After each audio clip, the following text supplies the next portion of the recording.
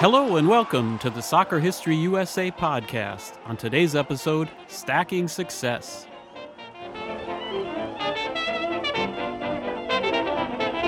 As the American Soccer League entered its third season, there seemed to be an increasing level of competition as most clubs brought in foreign players with the hopes of competing for the title. The league remained at 8 teams, a solid foundation that likely could sustain growth moving forward.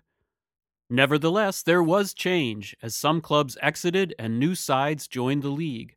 6 teams retained their places from the previous season: Bethlehem Steel, New York Field Club, Fall River, Philadelphia, Brooklyn Wanderers, and reigning champions J&P Coates.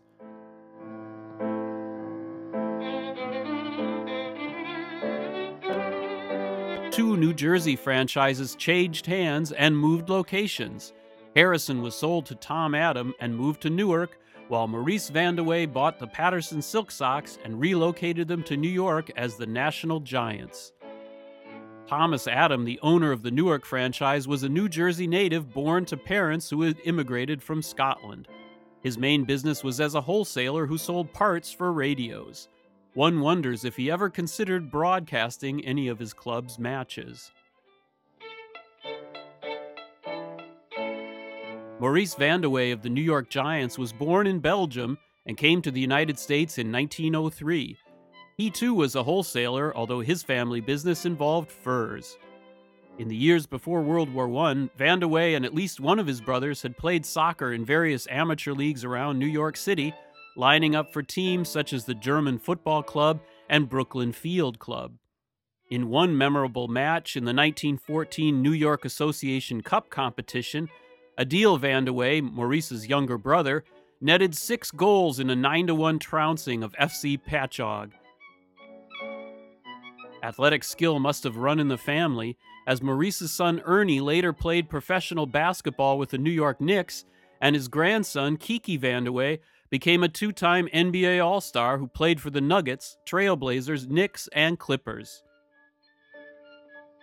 We can also learn something about the value of the franchises, as the New York Soccer Club was incorporated in July 1923 with an initial capital of $10,000, about $139,000 today. In addition to the shifting of franchises, there was also a great deal of player movement, and when the season began, there were 58 new players spread across the 8 teams. The offseason included the first ever paid transfer in league history, as J&P Coates sold Fred Morley to Fall River. The Massachusetts club was one of the most active in reworking their roster, despite finishing a strong third in the club's inaugural campaign. The Marksmen added top halfback Dougie Campbell and goalkeeper of the year Finlay Kerr from Bethlehem Steel. Fall River also signed former Patterson forward Frank McKenna, along with English import William Hibbert. Bethlehem Steel welcomed Player of the Year Jock Ferguson back into the fold and once again looked abroad to strengthen its club. The team scored a major coup when they were able to beat out several other clubs to sign Scottish brothers Walter and Alex Jackson. The duo may prove to be 2 of the most talented players yet to feature in the ASL. Other notable moves included last season's top scorer David McNiven, who left Bethlehem Steel to join New York Field Club. The Gothamites' forward line looked to be deadly, with McNiven joining future Hall of Famers Archie Stark and Tommy Duggan, who together had scored 41 goals over the first 2 ASL seasons.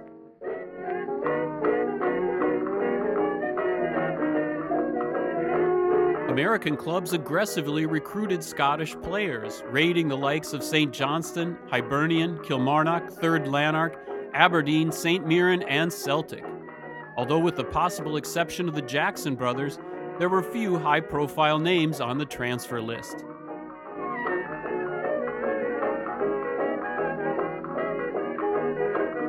One of the most interesting arrivals came from English club Barry to J&P Coates. Jock Allen had been one of several men accused of fixing at least 2 matches during the 1920 season for payments totaling £750. Eventually, Allen and the others were banned for life from English football, and so decided to continue their playing careers in America. Another intriguing signing was Philadelphia's Hugh Bolton, who had played for several big English clubs, including Everton and Newcastle. Bolton hailed from Port Glasgow, Scotland, and was one of 12 children. By trade a carpenter, Bolton had a successful career in English football, making 87 appearances for Everton and scoring 34 goals. He was one of the starting 11 for the Blues' 1906 FA Cup win.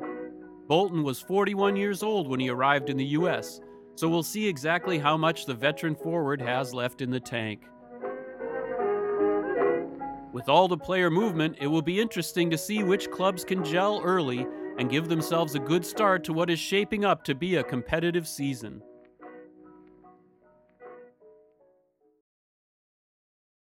And now for some headlines from off the pitch. The United States mourns the death of President Warren G. Harding. Despite recently suffering from heart trouble and pneumonia, his death from a cerebral hemorrhage has shocked the nation. 9 million people lined the railroad tracks as his body was taken from San Francisco to Washington, D.C., and finally to his home state of Ohio for burial. Pressmen in New York launch an outlaw strike against the city's newspapers. Desperate workers had been without a contract for over 2 weeks, as publishers showed no willingness to make concessions. Coup in Spain as General Miguel Primo de Rivera seized power.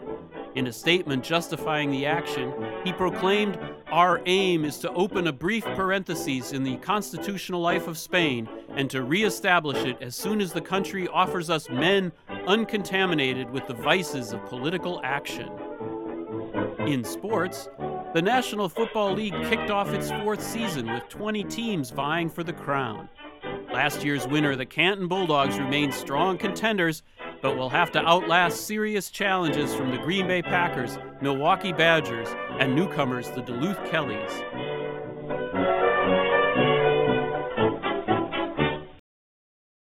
Several clubs, including title contenders Fall River, started the season strong. In addition to fortifying the squad during the summer, the team played more preseason contests than most ASL sides. As a result, the Marksmen went undefeated in their opening 5 matches. Despite the positive start, once again key man Harold Britton began the season slowly, failing to find the net in the first month of the schedule. Dougie Campbell and Johnny Reed picked up the slack, notching 3 goals each. Finlay Kerr also proved his worth by holding opponents to less than a goal a game, while also keeping 2 clean sheets.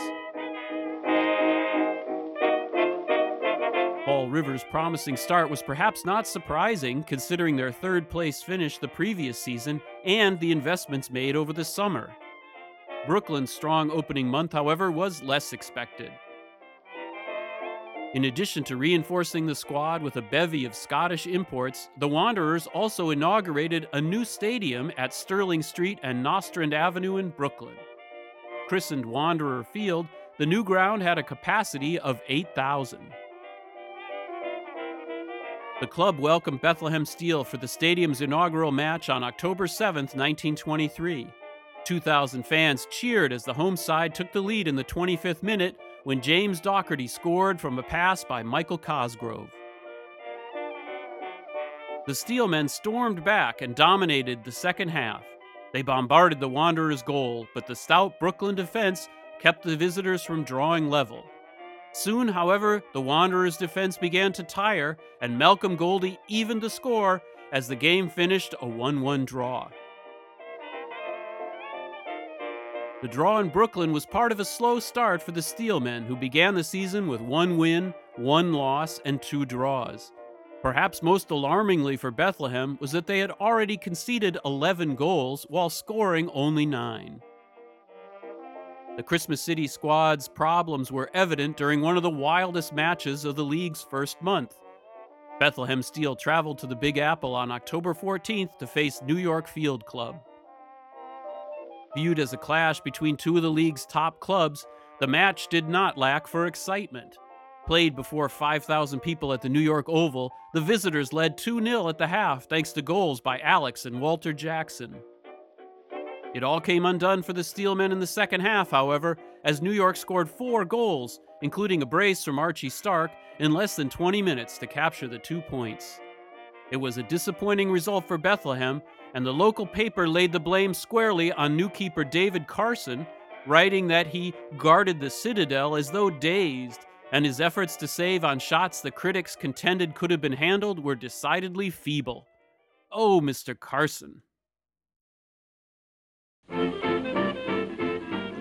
Today's sponsor is G. Washington's Coffee. You do not have to make G. Washington's coffee, it is made.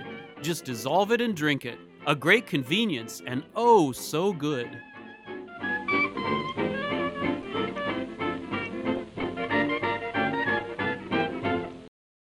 Last season's cellar dwellers Philadelphia also got off to a brutal start in the 1923-24 campaign.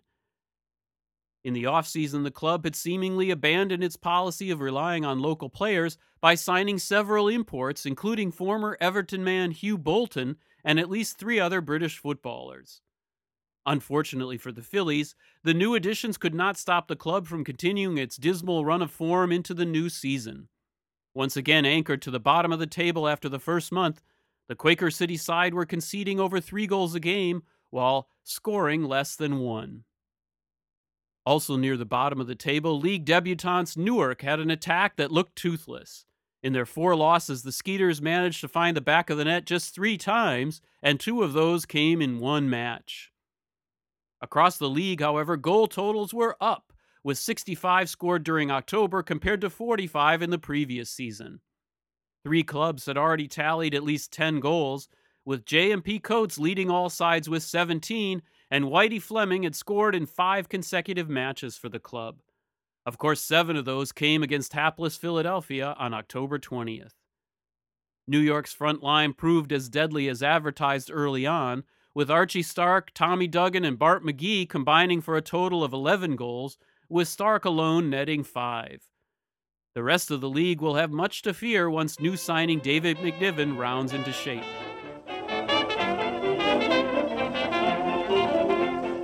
So the league's 3rd season was off to an exciting start, and it will be interesting to see how the rest of the competition plays out. Follow all the action right here on the Soccer History USA podcast. Sources for today's program include Colin Jose's The American Soccer League, www.bethlehemsteelsoccer.org, the Brooklyn Eagle, and Ancestry.com. Music from archive.org. Thank you for listening to the Soccer History USA podcast. For more information, visit www.soccerhistoryusa.org and follow me on Twitter at SoccerHistoryUS. You can also like the podcast on Facebook. If you enjoy the show, please consider leaving a review at iTunes, Stitcher, or SoundCloud. Thank you.